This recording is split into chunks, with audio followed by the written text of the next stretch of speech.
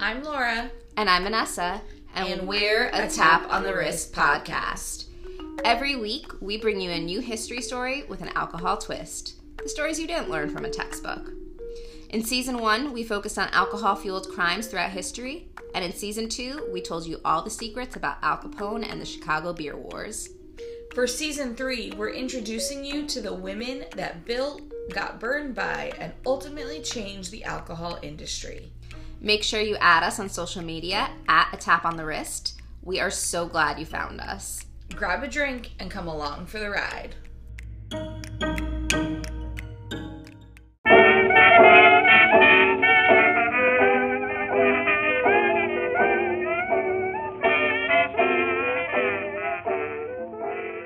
Hi everyone, I'm Vanessa.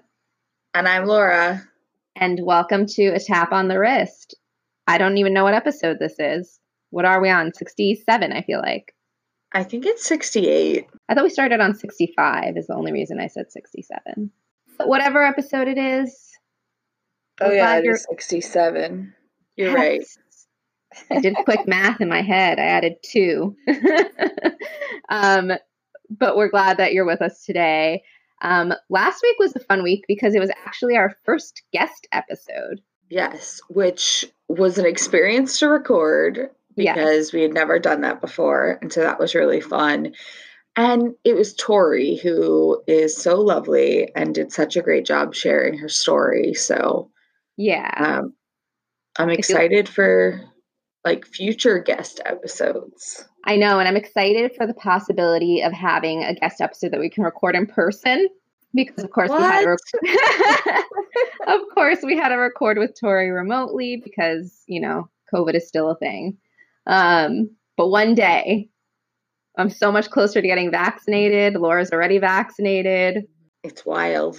It is wild. Everyone is I feel like almost everyone I know either has an appointment or has already started their vaccination process, besides a very small percentage of people. So glorious. I'm ready to start doing things. While we record this episode, which we did record in person, if the audio sounds a little off, it is because we are recording remotely our intro, outro, because Vanessa, aka me, is in quarantine right now for traveling to Florida. Not for spring break. Not for spring break. It was for a family thing. I was not being wild. She actually follows the rules so much that New York has removed the mandatory quarantine and she's still following it. Yep, I have 3 more days. I felt like, why not? Also, I got a text again today asking to confirm I was in quarantine, and I was like, why are they still sending this if it's over? It must just be delayed in the system or something. I don't know. But I did have to confirm again that I was quarantining today.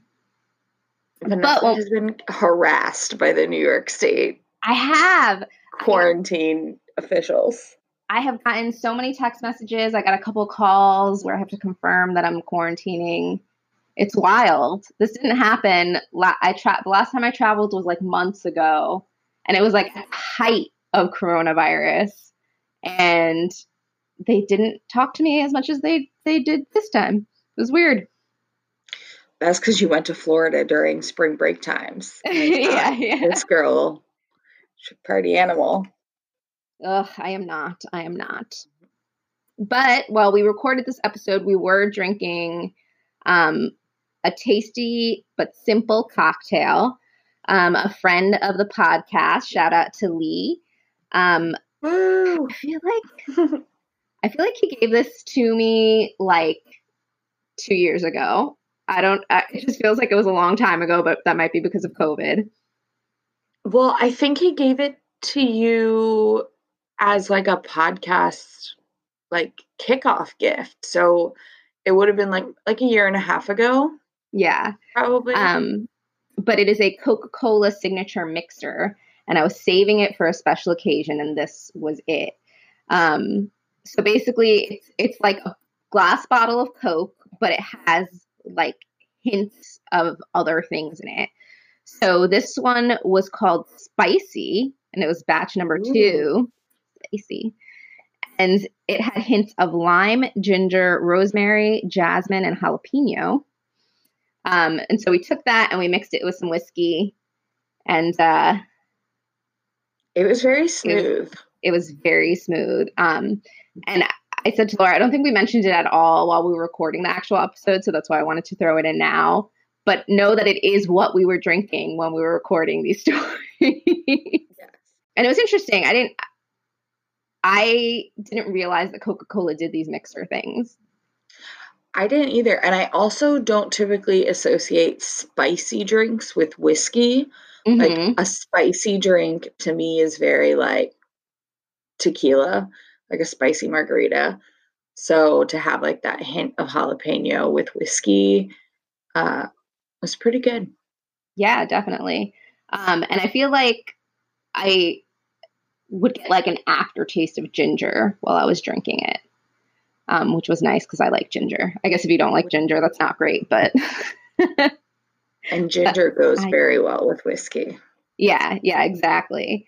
So really cool. Definitely, if you like Coca-Cola, if you're a Coke drinker, look for them because it's like an interesting, I feel like you could do a rum and Coke with it. Like they have different varieties with like different signature flavors. So just to give like a little twist to mixing Coke with alcohol. Okay. Now that you've talked about Coca-Cola, I have to share this TikTok that I saw with you this week. Okay. So this woman is in a drive-thru, and stop me if you've seen it or don't, because I've started, so now I have to finish. But this woman is in a drive-thru and she's like, can I get a Pepsi? And the guy working is like, oh, I'm sorry, we only have Coke. And she's like, okay, I'll get a gram. But it was like so flawless. Like it took me a second to process. So for her to come up with it that quickly. It was so flawless and seamless that like it's just funny when you watch it in person because I don't know. And I mean, I guess maybe it was staged because like who has their cell phone recording that? Right. You're right. But it was so funny. I still laughed. Oh man. Gotta love TikTok. So stupid. All right. Well, this week we have 2 exciting stories for you about 2 more ladies that have ties to alcohol. We hope you enjoy it. Yes. And make sure that you check out all the pictures that go with the stories on our social media. We are on Instagram and Twitter at A Tap on the Wrist. So you can check out all the pictures that go with the ladies of today's stories there. All the pictures. And you can also email us if you know of any badass ladies that have any ties to alcohol. If you know of any cool distilleries or bars that have ties to females, please let us know. You can give us a shout at taponthewristpodcast@gmail.com. You ready? Let's get into it. Let's go. So my story today isn't one that would typically be thought of when you think of women and alcohol. Okay. But it does involve a woman and alcohol, so. Okay. Well, that's good. So this is the story of a woman named Lydia E. Pinkham, and I'm going to set the stage by reading this ad for you. Okay. Lydia E. Pinkham's vegetable compound is a positive cure for all those painful complaints and weaknesses so common to our best female population. It will cure entirely the worst form of female complaints, all ovarian troubles, inflammation and ulceration, falling and displacements, and the consequent spinal weakness, and is particularly adapt to the change of life. It's a much longer article. We'll post the whole thing. Ad. But wow, it is very long. Vanessa's scrolling. Yeah. It's a full page. It basically continues to list all the things that it will cure. Things like flagellancy, weakness of the stomach, bloating, headaches, sleepiness, depression, indigestion. I didn't want to sit here and read this entire thing to you, but I wanted you to get an idea, a little taste. Okay, so it's a cure-all. It's a cure-all. For women specifically, you could buy it for $1 or 6 bottles for $5. Wow, that's a bargain. It comes in the form of pills or lozenges. I mean, what more could I ask for? What more could you ask for? So and if I mention this paper, what do I get? I don't know. It says send for pamphlet, address, mention this paper. Yeah. Maybe I get your pamphlet. I guess. Yeah. And it says here, Miss Pinkham freely answers all letters of inquiry. So, how does she have time on her hands? That's a good question. But yeah, so I just wanted to give you a little sample for what the story is going to be about. There are also many other ads. We'll obviously post a couple of them, but some of them say things like a baby in every bottle. Okay. Because it was supposed to help, your system, your lady system. Okay. So then I would be better prepared for babies. Yep. Because that's how I define my worth. Sorry. Oh, man. Honestly, though, no shade to Lydia. She was, a badass businesswoman in her own right. She was an inventor. And she was very much into, women's rights. And, some of her mottos were, women can sympathize with women, and health of the woman is the hope of the race. So, she really felt strongly about helping other women and women supporting women and, women's health. Plus, her products are actually still sold today in a modified form. It's possible that our listeners have heard of it. Miss Pinkham's vegetable compound, I'm pretty sure it still goes by the same name. But they were way more popular back in the day than they are now. And one of the most significant changes from then to now is probably the fact that back then her product had a significant amount of alcohol in it. And sadly, it's no longer true. So let's take a look back and see how her life began and how she got to a place where she was selling alcohol-based products to women all over America. I'm ready. So Lydia Pinkham was born Lydia Estes, and she was the daughter of William Estes and his second wife, Rebecca Chase. She was born on February 9th of 1819 in Lynn, Massachusetts, which I feel like we may have been to. It's in that Salem. I actually think that's where our Airbnb was. I was going to say that, but then I wasn't 100% sure. Laura and I have been there. And her father was a farmer and a shoemaker, but he actually became pretty wealthy from real estate investments. And because of that, Lydia was lucky enough to receive a formal education. She actually ended up becoming a teacher, which was her career from 1835 to 1843. And she was a pretty progressive lady for her times. She was, as I've already noted, very involved in women's rights and also was very anti-slavery. She and her family actually left the Quaker faith because they didn't believe that their platform against slavery was firm enough. So, even though they'd been Quakers all their lives, they were peace out, bastards. And she was actually very good friends with some famous people, including Frederick Douglass, who was actually a lifelong friend of hers. Can you imagine just having been friends with Frederick Douglass? This is my buddy all my life. This is so crazy. I know. So I mentioned that she was a teacher until 1843, when she stopped being a teacher because she got married. Oh, man. So she married a widower named Isaac Pinkham, and kept the E for Estes. That's why she's Lydia E. Pinkham. She had to keep her maiden name in there. And in addition to his daughter from his first marriage, because he was a widower, the couple would go on to have 5 children. though one of them dies in infancy. So she raises her, four children, 3 sons and 1 daughter, I believe. But times were hard for the Pinkhams. Isaac was a shoemaker like her father, and also like her father, tried his hand at real estate, but he was never quite as successful, and the family had a lot of financial struggles.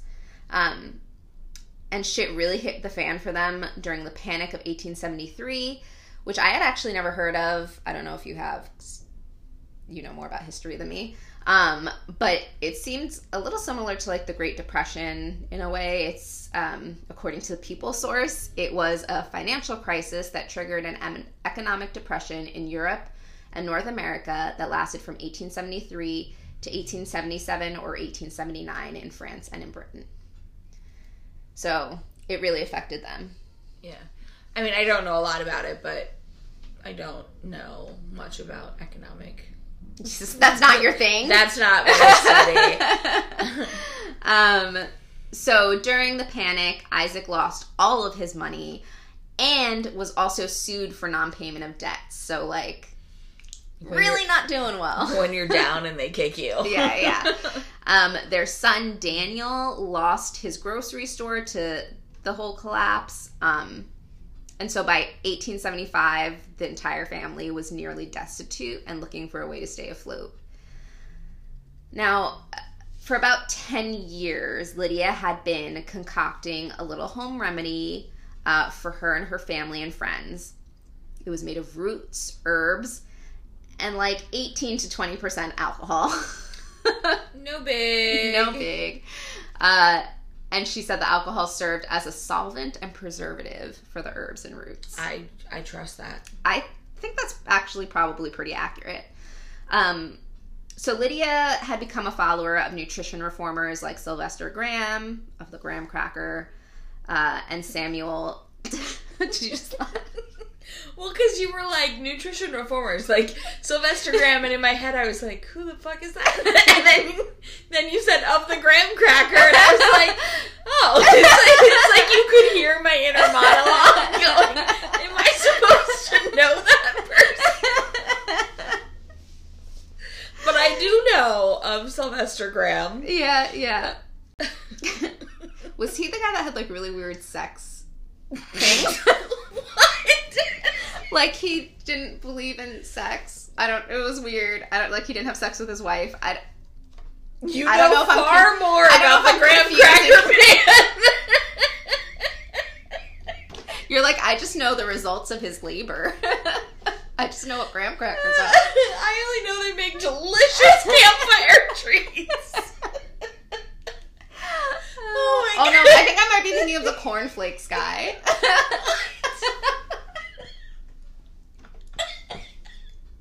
I don't know if that's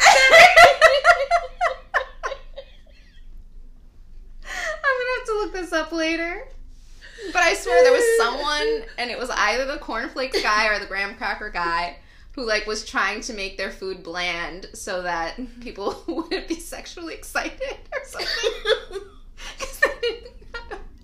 I don't know. We might have to cut this all out. We absolutely are not cutting this out. So yeah, she followed reformers like Sylvester Graham and Samuel Thompson, who I don't know who that is. I should have looked it up. And she began experimenting with like different remedies. But there was a rumor that's pretty believed is that although she did kind of experiment and change it, the original formula actually came from a man, who Isaac Pinkham had paid a debt to of $25, and he gave them this recipe, which...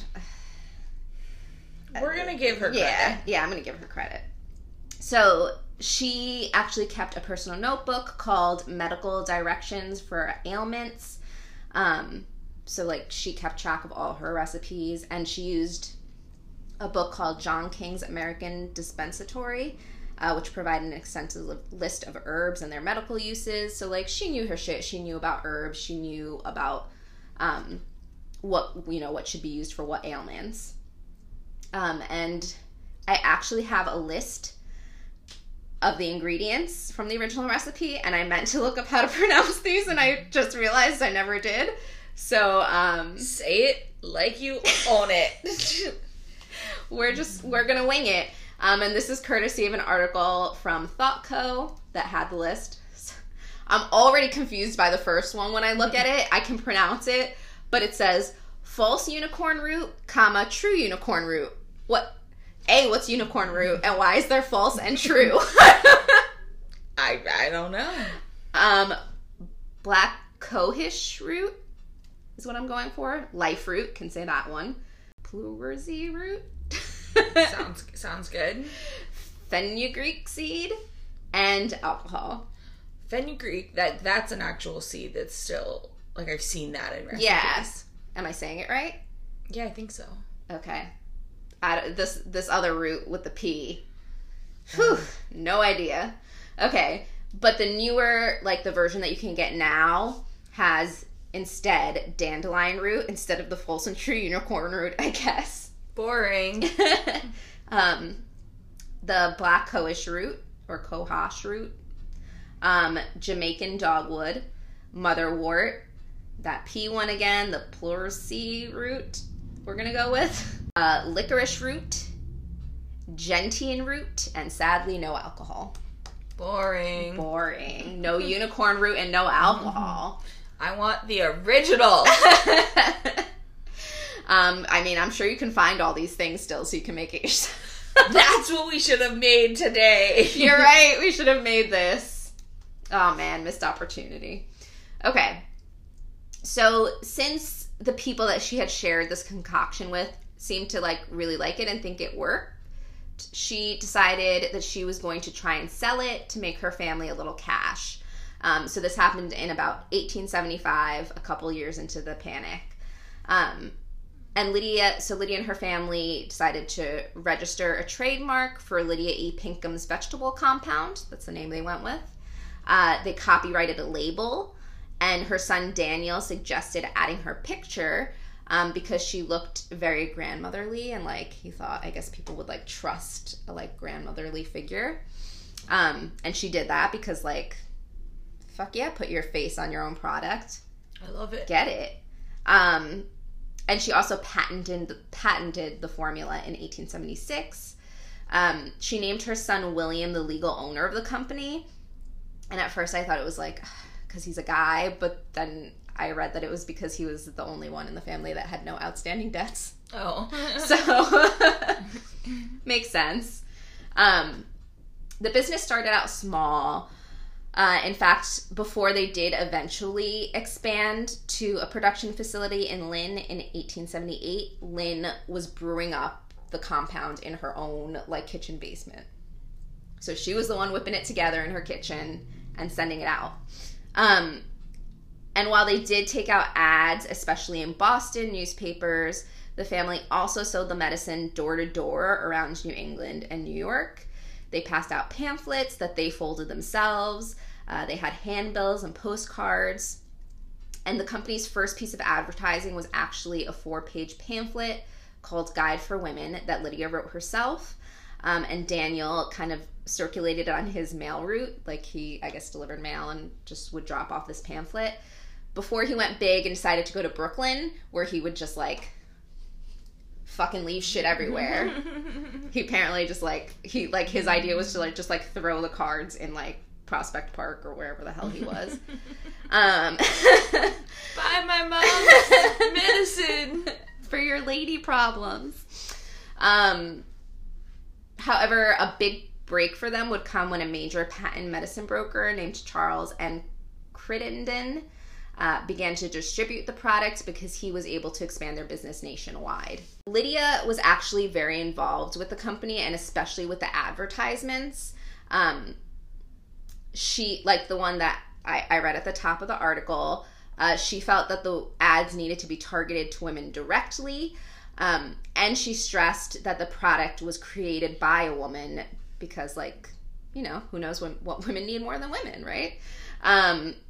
So the ads often read, a medicine for women, invented by a woman, prepared by a woman. So, like, not only was it invented, but it was still being prepared by another woman. she just really wanted to connect with her audience. She claims that her compound could bring about better health, a more vibrant sexuality, and greater fertility. She was actually, from what I read, like pretty sexually open, which was different for her time.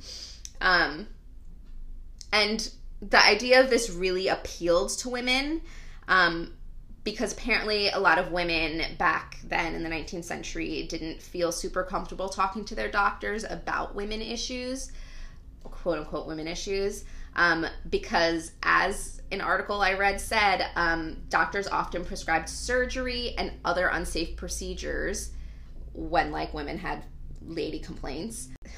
This example makes me physically ill every time I say it. One of the examples this article used was that doctors would apply leeches to the cervix or vagina. For what? Leeches. To relieve lady troubles. Like your period? Like, yeah, I guess like cramps and shit like that. You're gonna put leeches? It freaks me out so much, just the thought of it. So their point was like women wouldn't go to their doctors because they would do weird shit like this.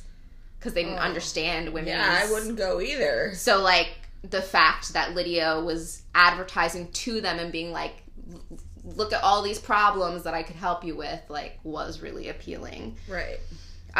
There were some other remedies at the time called Dr. Pierce's Favorite Prescription and Wine of Cardew, I think it is. But Lydia did have the advantage of being, like, a woman who invented it and, like, appealing directly to a female audience.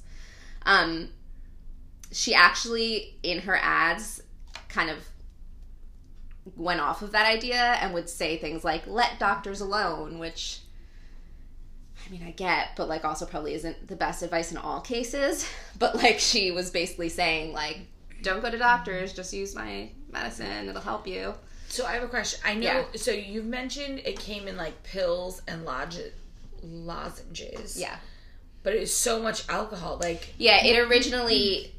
Sorry, that was a little confusing at the top, but it actually was originally a tonic, like a liquid. Okay. And they eventually will make it also in pill and lozenge form. Because I was like, I'm picturing now like a vial. Yes, yeah. When they first started, it is a vial of tonic medicine. Of alcohol. I mean... That helps. It does help too. Let's be real. So as a personal touch, the ads, as I said at the top, would often tell women to write to Lydia. And they did a lot. And so one of Lydia's big responsibilities, besides, you know, creating and doing the advertising, was responding to the mail. She really did. She responded to it herself.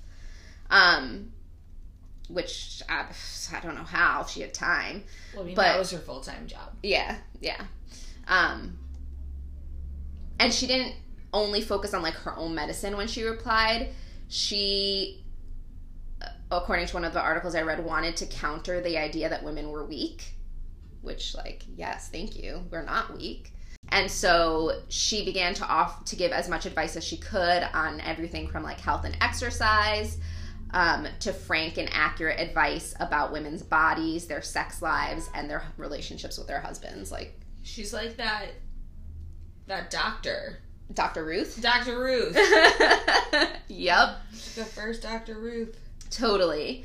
And so she loved giving advice, and she started to receive so many letters that she began to write more pamphlets, like the one that she had originally released. And they served as, like, both advertisements. Of course, she would mention her medicine and its benefits, but they also served as, like, a sex education for women. She really did a lot of research on her topic. She didn't just, like, offhandedly be like, this is what you should do. Like, she actually put research into everything, especially specific questions that people brought to her. She wouldn't just reply. She would really research the topic. And then she would write in clear and simple language that the average woman could understand. And it was actually really great because a lot of women who, again, were scared to talk to doctors, and of course, like, sexual dialogue wasn't really a thing back then. Don't say. So her pamphlets were like the first real information that women would get about things as simple as menstrual cramps or menopausal changes. She talked about things like infertility, miscarriages, STDs.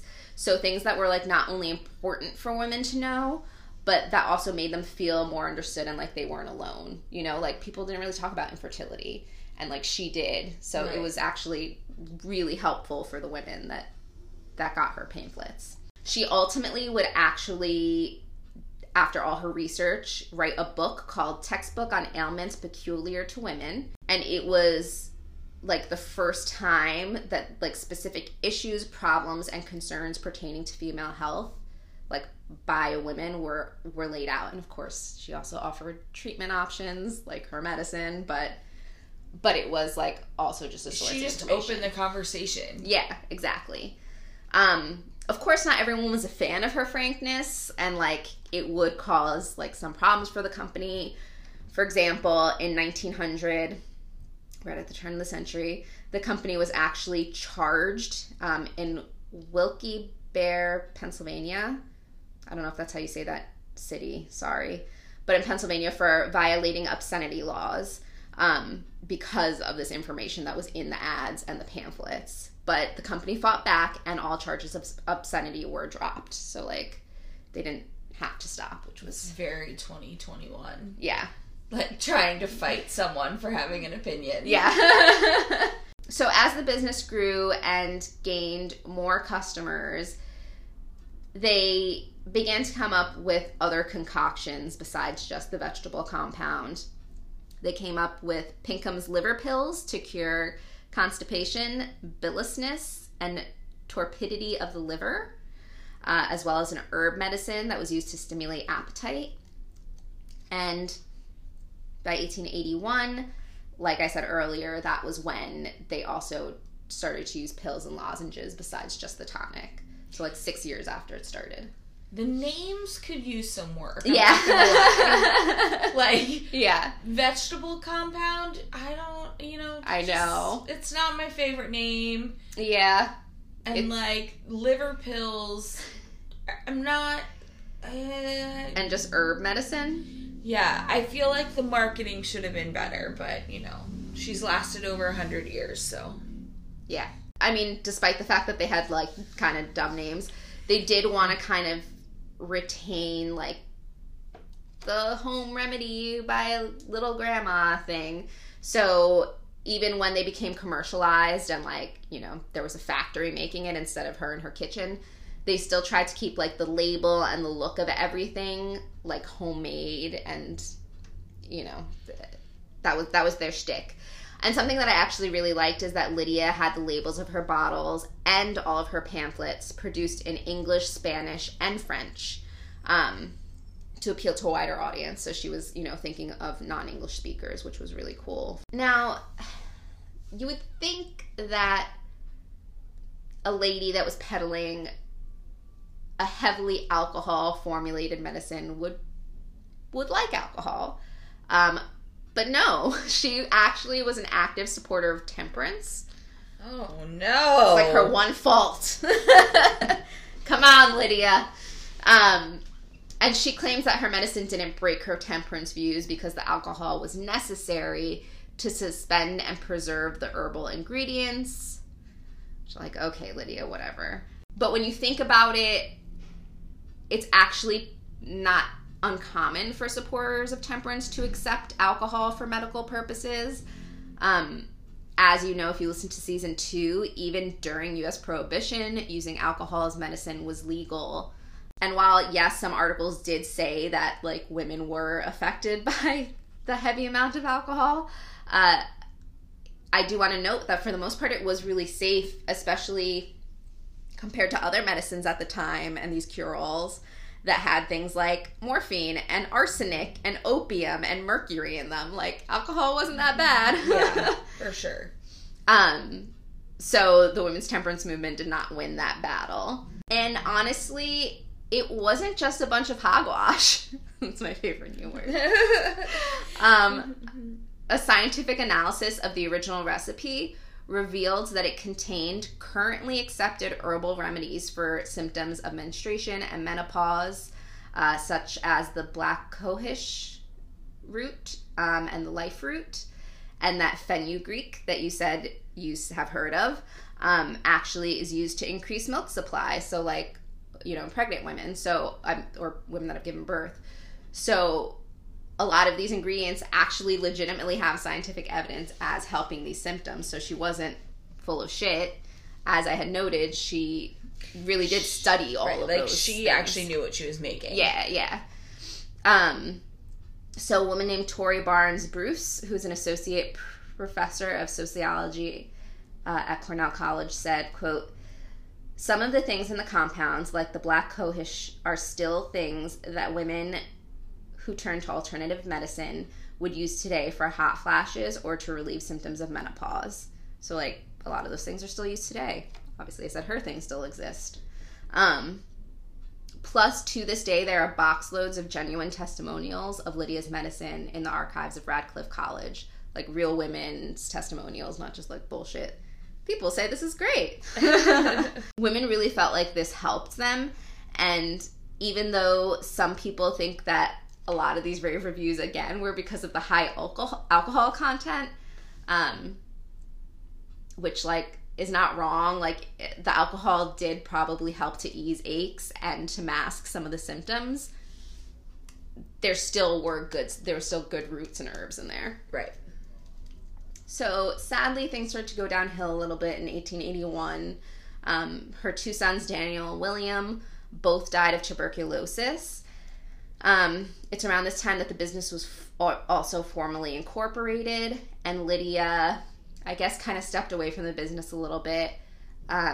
Obviously devastated. Both her sons had died, and it was noted that she would hold a lot of, like, seances and things to contact her sons. Like, she got really into spiritualism. And sadly, a year later, 1882, she had a stroke and then died later that year. Oh, no. Yeah, so R.I.P. to Lydia. At the time of her death, her company's sales were $300,000 a year, and they were continuing to grow. Her son Charles, the last remaining of her sons, I believe, took over the business, and he hired a new advertising agent. And by the 1890s, the compound was the most advertised patent medicine in America. The ads continued to use Lydia's picture, and they continued to ask people to write to her. Her daughter-in-law and later other staff members took over the duty of answering the letters. But this did get called out in 1905 by the Ladies' Home Journal, who accused the company of misrepresenting the correspondence. And their response was basically like, "Don't worry about it. Miss Pinkham now refers to Jeannie Pinkham, her daughter-in-law." Like, they were just like, even though they were still using her picture, so it was kind of misleading, they were like, no, it's just a new Miss Pinkham. So, following in her mother's footsteps to help women, Lydia's daughter, Areline Pinkham Gove, founded a clinic in Salem, Massachusetts in 1922 to serve mothers and children. She called it the Lydia E. Pinkham Memorial Clinic, which is cute. She named it after her mom. And people would get prescriptions for things like whiskey. So it's not that weird that she was a supporter of temperance and used alcohol, but right. Come on, Lydia. And it's actually kind of funny because even though she was a supporter of temperance and thought this was fine, the women's temperance movement actually protested the level of alcohol present in the compound. I don't think they were protesting that there was alcohol in it. I think it was just the amount, from what I read. And the company's peak seems to have come around 1925, which I wonder if might have had a little bit to do with Prohibition, like because there was so much alcohol in it. But sales were about $3 million at that time. Wow. Yeah. But shortly after 1925, Charles sadly also passed away, and this caused conflict over how to run the business. Plus, then, the Great Depression kicks in, and then there are some federal regulations, like the Food and Drug Act, so that all affected the business, the claims they could make, the product that they could make itself. Right. So, in 1968, the Pinkham family sold the company entirely. They no longer own it. Manufacturing moved to Puerto Rico, And then Newmark Laboratories acquired a license to the medicine in 1987. And they still own the license. And as I said, it can still be found in stores today in its modified form. So interesting. Yeah, I kind of want to try it. Even though it's modified and not the original thing. I don't know. I just want to try it. So a fun side note that kind of ties in is that apparently Lydia and her medicine became the subject of a popular drinking song. The folk song was called The Ballad of Lydia Pinkham, also known as Lily the Pink. The original drinking song that it was later became, quote, sanitized, and it was recorded and became a #1 hit for The Scaffold in the UK in 1968, 1969. And then another group called the Irish Rovers also released the Scaffold version of the song in 1969, and it reached the top 30 on the US Billboard charts. Wow. And the only lyric I could find was from the sanitized version, and it says, "We sing of Lydia Pinkham and her love of the human race, how she sells her vegetable compound, and the newspapers publish her face." Because it was a big thing that, like, her face was always on everything. But I'm sure there's a more interesting version out there, so if someone finds it, let me know. And that's the story of Lydia Pinkham and her vegetable compound. Oh, you found it? You can buy it on Amazon. Guess I know what I'm ordering from Amazon next. 150 tablets. I thought you were going to say $150. No, it's only $18. It's 150 tablets. They are, today it's Lydia Pinkham Herbal Supplement Tablets for Menstruation and Menopause. I wonder how are the reviews on Amazon? How many stars does it have? Almost 5. Oh, wow. Yeah. Let me just find a review. Let me just scroll. Okay. I feel like this is going to be fun. Okay. Lydia Pinkham is superb. 5 stars. Lydia Pinkham is an old-fashioned supplement for hormones, menstruation, and menopause issues. I have used it before. It works wonderfully well. If I take what the doctors have to offer, I have problems, so I won't do that. This stuff is good. Nice. Look at Lydia Pinkham still going. I know. I almost wish I had done this ahead of time and could pull, like, the best review instead of just... So if I find another really good one, we'll record it and add it in before we release the episode. You can keep scrolling while I say my sources. Maybe you'll find it. So a big shout out to Thought Co. They had a biography of Lydia Pinkham by Joan Johnson Lewis, and that was like my main source for the article. I also used an article from medium.com called A Baby in Every Bottle, Lydia Pinkham, Purveyor of Patent Medicine and Sex Education by Nina Sankovic. And lastly, I used an article called Was Lydia E. Pinkham the Queen of Quackery by Rebecca Rigo Berry. That's it. Like we said, I almost read the whole ad at the top, but it's so long. But we'll post it online because it's pretty entertaining. Here's one more review. Another 5-star. The title is "These Pills Helped Me Get Pregnant." Okay. So I mean, baby in a bottle. People love them. It does actually have very good reviews. So, I mean, I guess if you're... Yeah. How many reviews? Like, is it in the thousands? This particular size and bottle, it has 700 reviews. But it's on here a bunch of times. Oh, yeah. So, let me see. I wonder if they still have lozenges. I don't know. I'm going to try it. They have the liquid version. Oh, okay. You can buy, like... Yeah. Very cool. So I know we said we weren't doing themes. This was me last time. I know. I was like, I know we're not doing themes, But our stories are kind of themed again. Of course they are. We're on the same wavelength. It just happens.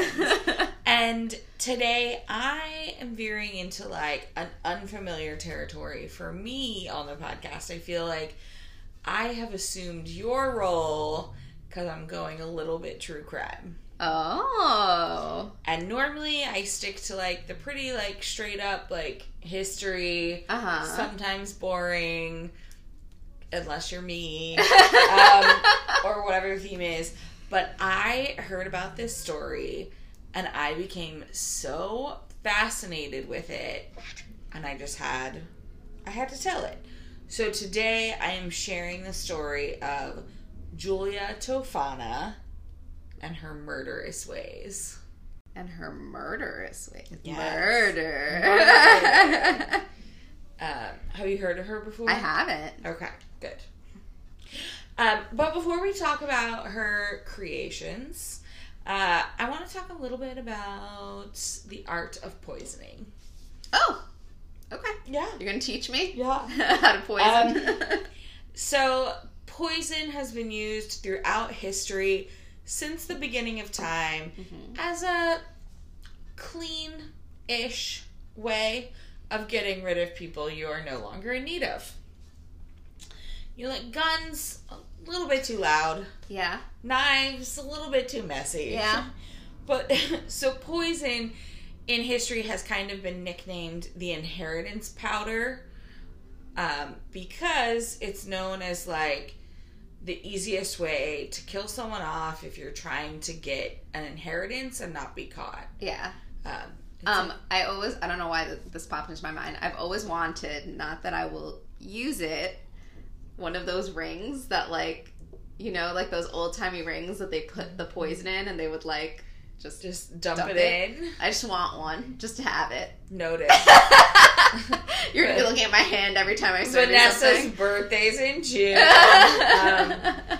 And then in history, a lot of people associate poison as, like, the women's weapon, because it is clean and it's somewhat easy to administer.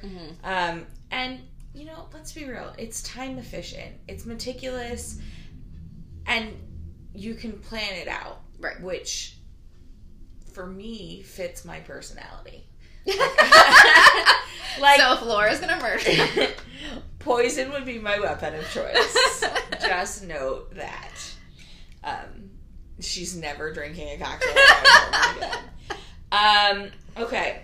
So, one article I read claimed, and I quote, "A goblet of wine suitably treated would be served, and death would result at the appointed time. The poison of the bourgeois was reported to function with time clock precision. It is said that a draught could be prepared that would kill in a day, a month, or a year as desired." So, sorry, a draught could be prepared that could kill someone in a year? Well, there are some poisons that are not like, and the one I'm going to tell you about today is one where its first usage wasn't meant to kill that person. Oh, it'd have to be, like, repeated. It was repeated over time, and it becomes, like, a slow method of murder.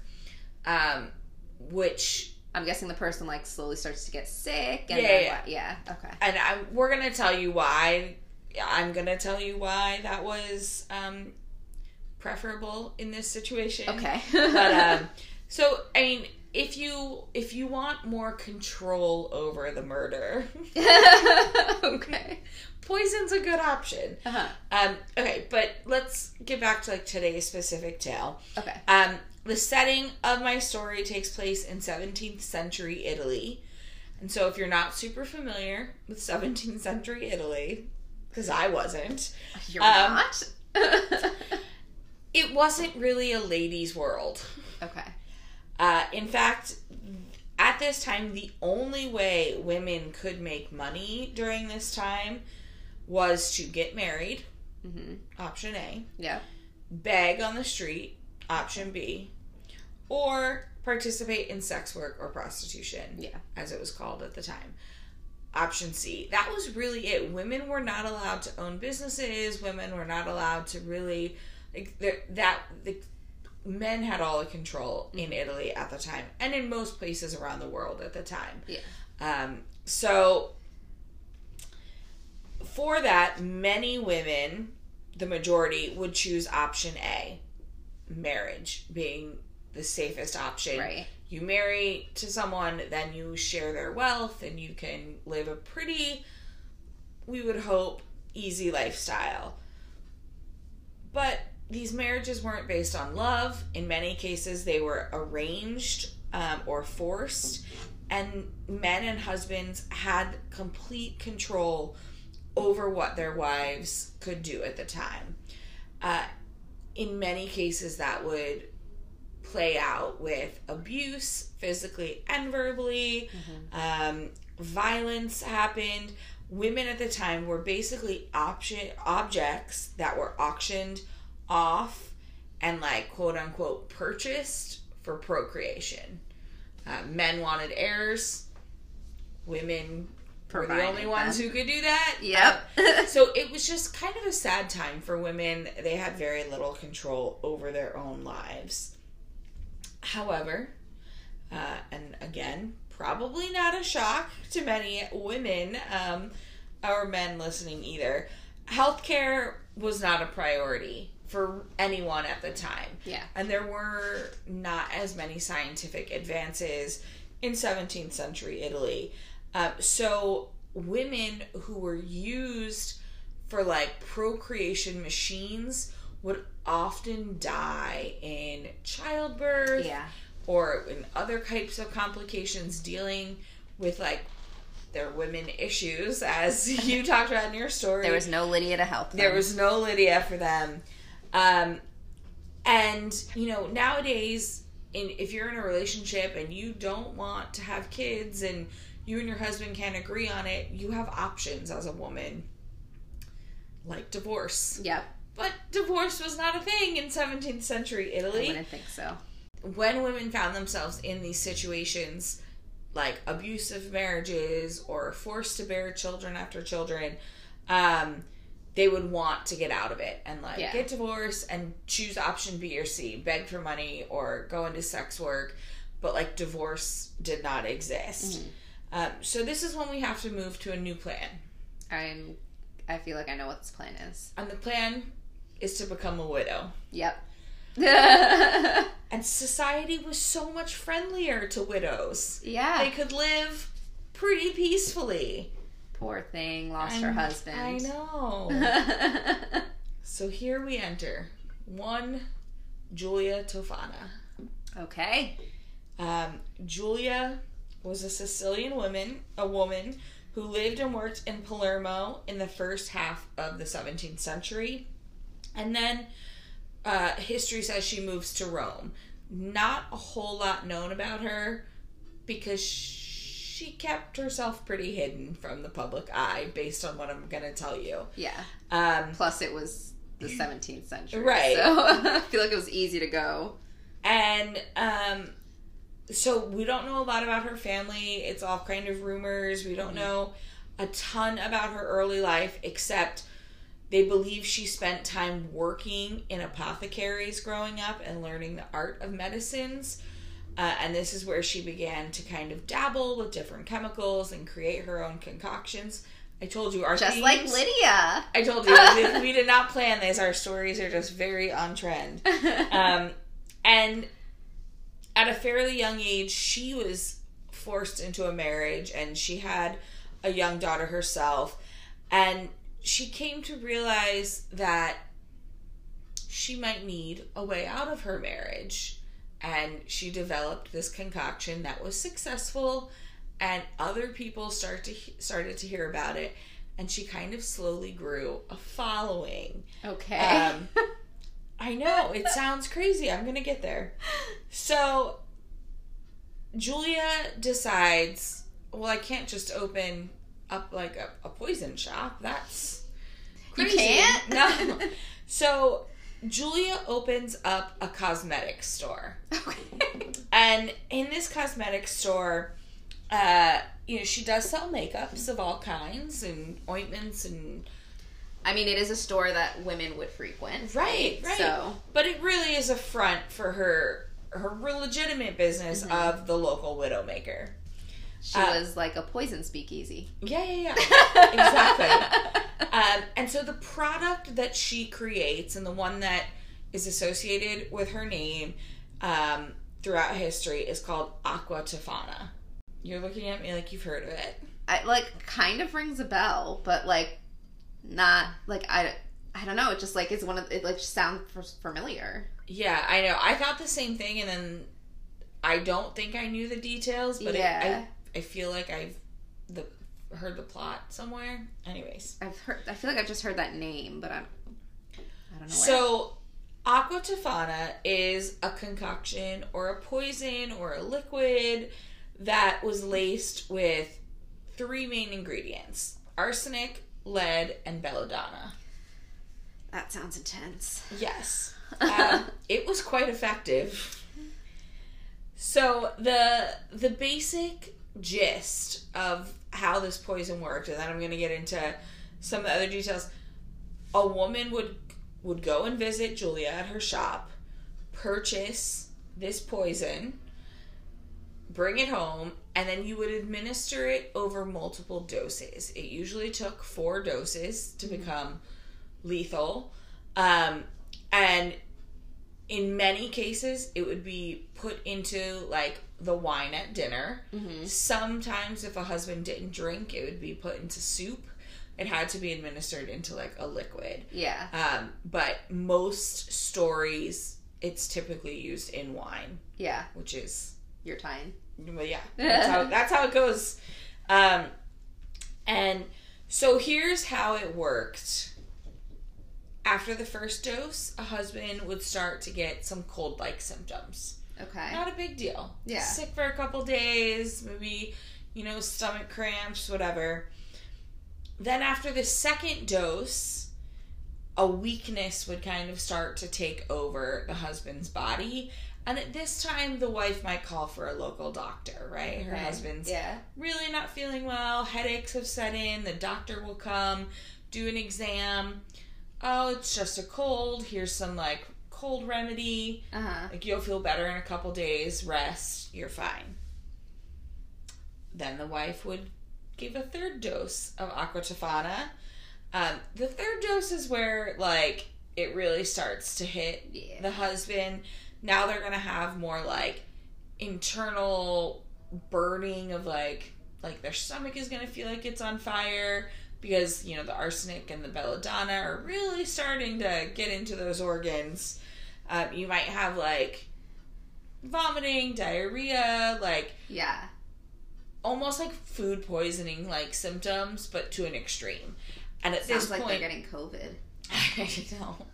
At this point, the wife would call the doctor back. You said he'd be better. What is wrong? And the doctors were always perplexed. They didn't know why the remedies weren't working. He should be better. I don't know what's going on. You need more rest. There weren't x-ray machines or blood tests happening in the 17th century. So much easier to get away with it. Yeah. And then by the 4th dose is usually the husband would die after the 4th dose. So a wife really could administer this quickly over 4 days or over a couple weeks, which is typically how it happened. There'd be a couple days between doses. I feel like that is smart because then it's he was just getting sick. It's not a sudden, he was healthy and all of a sudden he just dropped dead. It's a smart way to go about it. Right. So there is I found a blog that wrote about Aqua Tofana, and in this blog, it's mike-history.com. He actually references another journal, Chambers Journal, and they had such a good description of what the experience of Aqua Tofana was. And it's not too long, it's 2 paragraphs, but I really just want to read it because I couldn't write it any better, and I figured this primary source was great. Yeah. Okay. So administered in wine or some other liquid by the flattering Tatris, Aqua Tofana produced but a scarcely noticeable effect. The husband became a little out of sorts, felt weak and languid, so little indisposed that he would scarcely call in a medical man. After the second dose of poison, the weakness and languor became more pronounced. And then it goes on, like I said, the husband, or they would call a doctor, blah, blah, blah, blah, blah. And then the third drop would be administered and would prostrate even the most vigorous man. Ooh. The doctor would be completely puzzled to see that the apparent simple ailment did not surrender to his drugs. And while he would still be in the dark as to its nature, other doses would be given until death would claim the victim for its own. Now, this is why I really wanted to read this part, because this is the genius behind Aqua Tofana. Okay. To save her fair fame, the wife would demand a post-mortem examination, which would always result in nothing. No foul play. Like, there would be no trace of the poison. No trace of Aqua Tofana. It was like, it would just naturally do what it did, and like they could never find a trace of it. So the woman would not be able to be slandered by family or the town that she did anything, and like she could then claim like the money and the property and the everything and move on with her life. Damn. Yeah. And everyone would just assume that the husband died of a terrible cold or inflammation. And then, like, just live her life. On. Yeah. And so, I just think it's really, like, smart. If you're going to administer poison and kill your husband, which we do not recommend, which we don't condone. So I just want to talk about the ingredients that went into Aqua Tofana. Okay. Arsenic, we've heard of. We know it's dangerous. Lead, not recommend for consumption. Yeah, I probably shouldn't eat that. And then belladonna, which I didn't know a lot about. I've heard about it, but I didn't really know what it did. I actually have no idea what it is, and I didn't want to sound dumb, so I didn't ask. Well, let me tell you. So belladonna in Italian actually means beautiful woman. Mm-hmm. And it is a type of berry, a nightshade berry. And at the time, belladonna was actually used in a lot of cosmetics. They take the liquid of the berry and you would put a tiny drop into your eyeballs and it dilates your pupils. It's actually something that they now use at, like, ophthalmologists to dilate your pupils. However, it is very dangerous if used in large doses. Okay. So that's why, like, they only put it's mixed with other things at the ophthalmologist, and it's like, you know, they don't do a lot of it. But at the time, dilated pupils were seen as like the height of beauty in Italy. Like a fashion trend. So belladonna was very easy to get your hands on, okay, especially as a cosmetics store. Mm-hmm. And then she would just add the arsenic and the lead and sell it. Now, Julia was a very smart businesswoman, and she operated her business for over 50 years. Oh, wow. Yes. And that was in two reasons. One, she was good at it, and there was never, like, a failed Aqua Tofana. Like, it didn't work. Yeah. And two, the women in Rome at the time trusted her. And no one ratted her out. I was going to say, like... Because if you ratted her out, you would then be subjecting yourself to have used her services. Right. So, no one exposed her, and that's how she got away with it.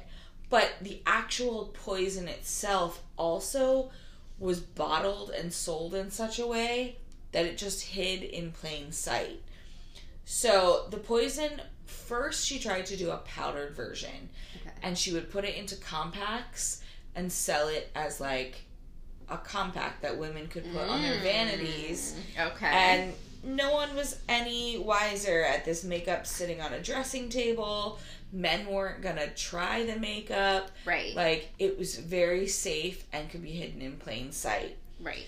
But over time, it got harder to get the powder, you know, to mix properly into the liquids, like wine, that it was going into. It would take a lot of mixing. Yeah. Yeah. So her consumers wanted a liquid version.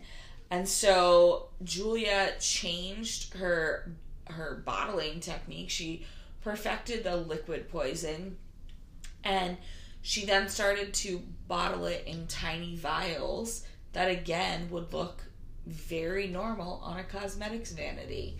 Okay. She even went as far as to put labels on them, and to, like, they were often labeled as creams or ointments, and then she would put directions on it that were the real directions for Aqua Tofana, but could also be misconstrued as the directions for, like, an ointment or a cream. Oh. So it would say, like, step 1, use 1 to 2 drops, like, at night. And, like, people, like, no one knew that it was a deadly poison. That's very clever. So, nothing weird going on, just shopping at the local need some ointment. Cosmetic store. So, no one was suspicious of Julia. No one was suspicious of the women. But it was like this womanhood of secrecy. Like, not everyone, the women knew what Julia was offering. Mm-hmm. And if they needed her services, they went to her. But then no one ever ratted her out. Wow. I know. And so 50 years. I know. Wow. And people often wonder, like, why did she do it? Because she was obviously putting herself at risk every time she did this. You never knew if you were going to get the one person who was going to tell on you. Yeah. But she was very sympathetic to lower class women who were stuck in terrible marriages, and she had found a solution and could solve these women's problems, and she felt compelled to do it. And another thing that I just love about Aqua Tofana, because Aqua Tofana was such a slow-working poison, and it would happen over the process of 4 doses, it gave men time to get their affairs in order.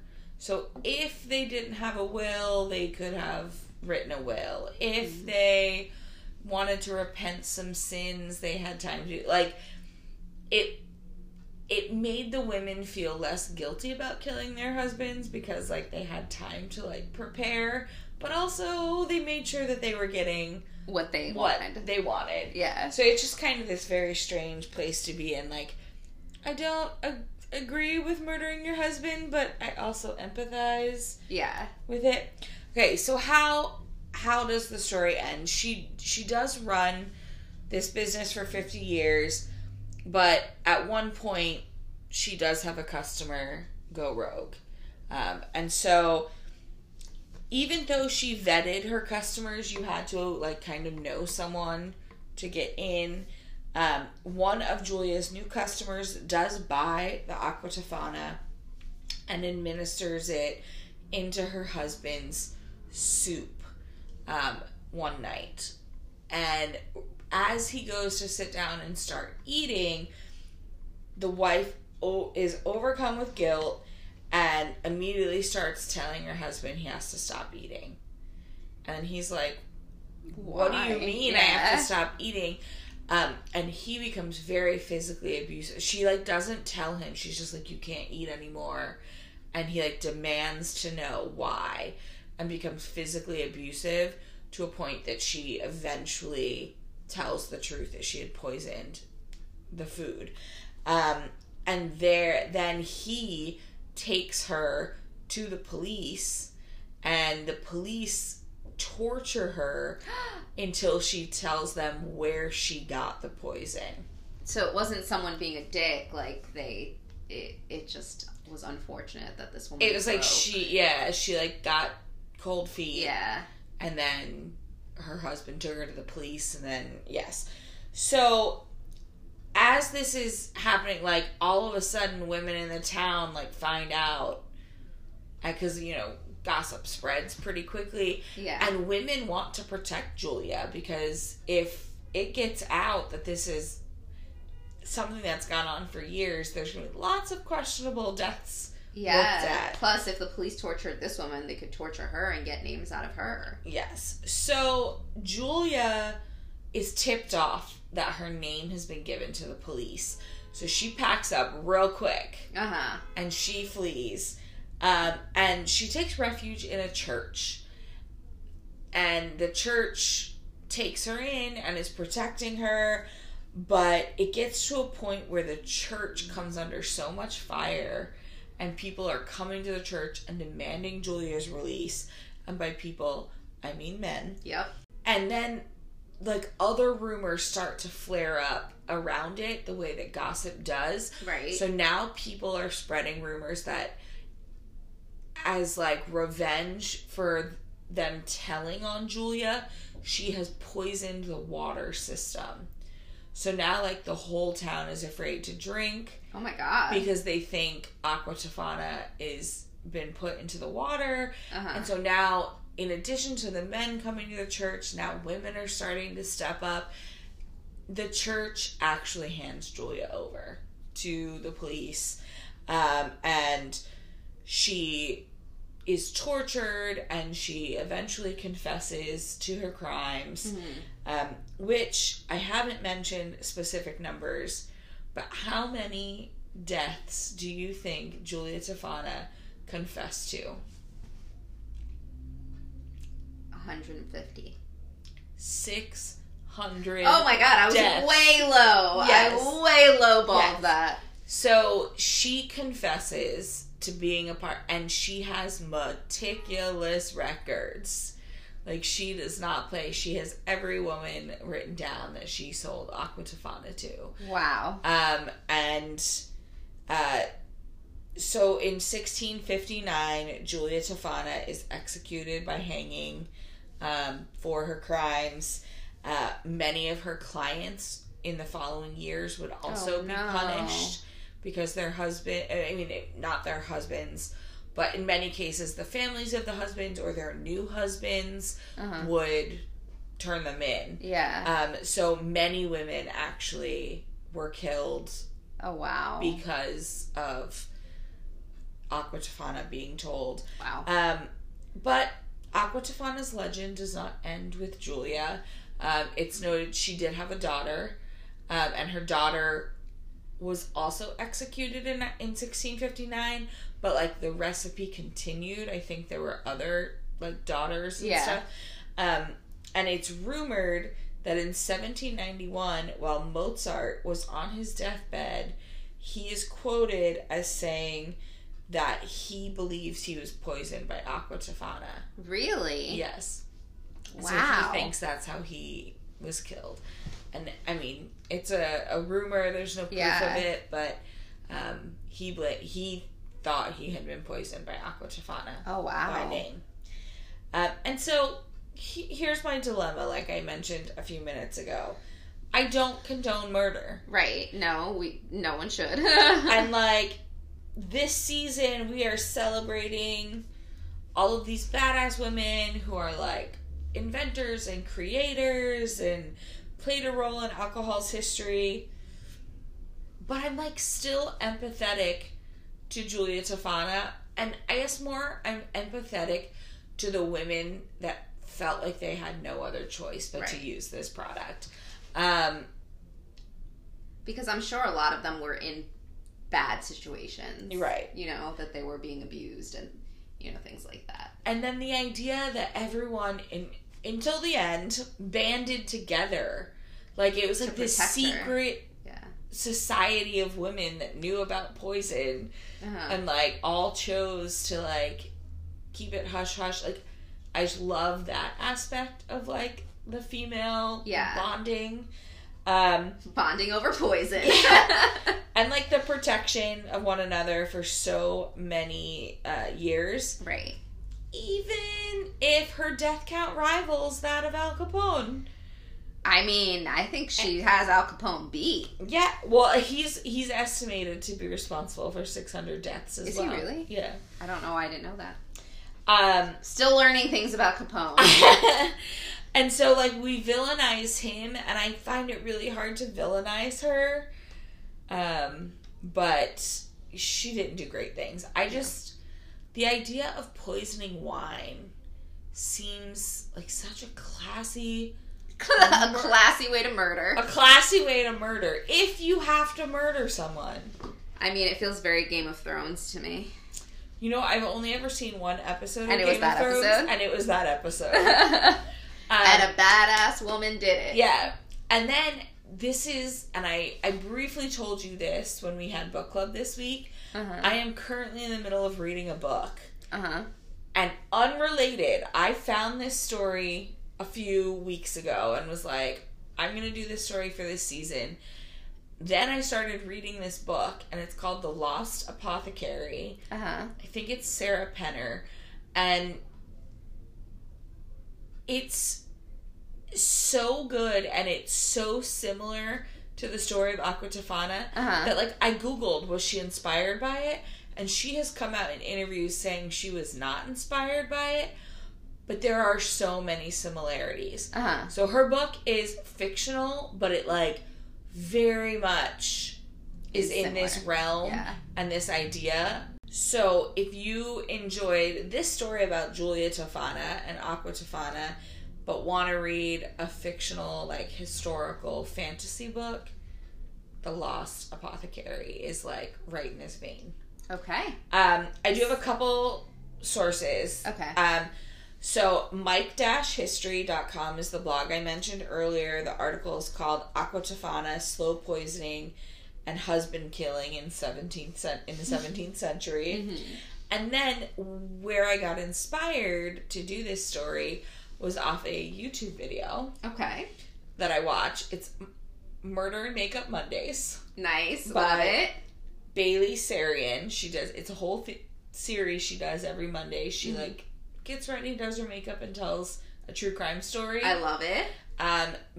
So I watched her video a couple weeks ago, and, like, heard the whole story, and then rewatched it this week in prep for this. But so that's a really fun, like, recommendation too. If you, like, subscribe to her, because she releases new videos every week. Yeah. Very true crime-esque. Love it. Cool. I really want to read that book that you recommended. I feel like I'm going to love it. And that was fascinating. I know. It's not super alcohol tie-in, but, like, I couldn't not tell it. It's, like, up my alley. I enjoyed it. It's up both of our alleys. And so we just assume if we enjoy it, and you're still here with us in season 3... you too will enjoy it. Yes, I feel like our listeners will enjoy listening to poisoned wine stories. Yeah, poisoned wine and badass women's societies. Like, what more could we ask for? There's not much. I know. So. All right. So as we introduced the first week, but then took a break for the second week, we're going to do kind of like a weekly feature of women in alcohol. And Laura, you want to tell them who we're doing this week? So this week we are focusing on a distiller in Washington, D.C. called Republic Restoratives. And they're a whiskey distiller, correct? Well, they also do brandy and vodka. Yeah. Yeah. We tried to do someone that distilled whiskey since we were drinking whiskey during the episode. Wanted to do a little tie-in. I'm going to read a little blurb of theirs from their website, and Laura will get into some of their different products. But it says, "We are Republic Restoratives Distillery. We celebrate an outspoken and disruptive attitude towards the production of quality American spirits. In life and in business, we are inclusive but opinionated. We are founded by friends, women-owned and led, funded by the community, and unafraid of challenging convention. Working with us means betting on the underdog. We aren't defined by being women-owned or crowd-funded, but it's the heart and hustle of our company." I love it. I love it too. I actually found them, so like I'd heard of them because of some of the different whiskeys they brew, and then I had kind of forgotten about them and then refound them again when we were looking up women-owned companies. But for a long time, they had a Rodham rye when they thought Hillary was going to win. They like made this special rye blend. Oh, cool. Back in, 2016? Mm-hmm. But on their website right now, they have a whiskey that makes me want to drive to DC and purchase because you can only get it from their distillery. But it is called Madam, and obviously it was made special for Kamala Harris. So it's Madam Vice President. What a difference one word makes. It breaks glass ceilings. It paves the way for a generation of new leaders. It turns never been done to did. So they made this to commemorate the inauguration of, our current and first female Black and South Asian vice president.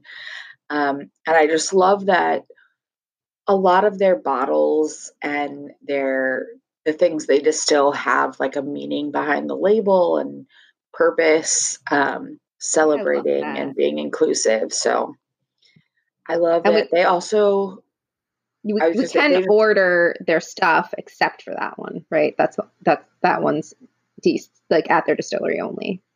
Right. They do have some national, like you can order and ship nationally some of their items, but not their more like niche things like the Madam. Mm-hmm. But yeah, they also do an apple brandy. They have a vodka, a bourbon. I believe they have another kind of rye now that's not the Rodham rye, and Purpose rye. Oh yeah, Purpose rye.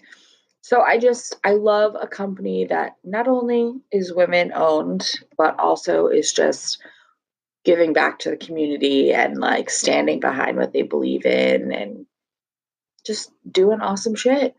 Yeah. I also really like their labels. I'm like looking right now at the different bottles and they're all unique looking. Like it's not like like all the labels look the same for each of their types of alcohol. They're all unique and I love them all. I know. So we will definitely be shouting them out on Instagram. So if you are near DC, definitely stop by and support them. And if you are nationwide and looking to order some new liquor, we would recommend Republic Restoratives. I was going to say, if you live in the DC area and you want to buy the Madam for us and send it to us, we won't be mad. This is true. But we also hopefully, again, now that vaccines are going out and I'm going to be vaccinated soon, hopefully, again, we can travel soon and maybe go to this distillery in DC ourselves. Yeah, but definitely check them out on Instagram as well. They are Republic Restoratives. And make sure you're following us on Instagram. We are at A Tap on the Wrist. And as we said earlier in the episode, if you have any story ideas, if you know of a female distiller or brewmaster or anyone that's, currently modern day involved in the alcohol industry and you think that they deserve a shout out, let us know at taponthewristpodcast@gmail.com. And we will see you next week. Cheers.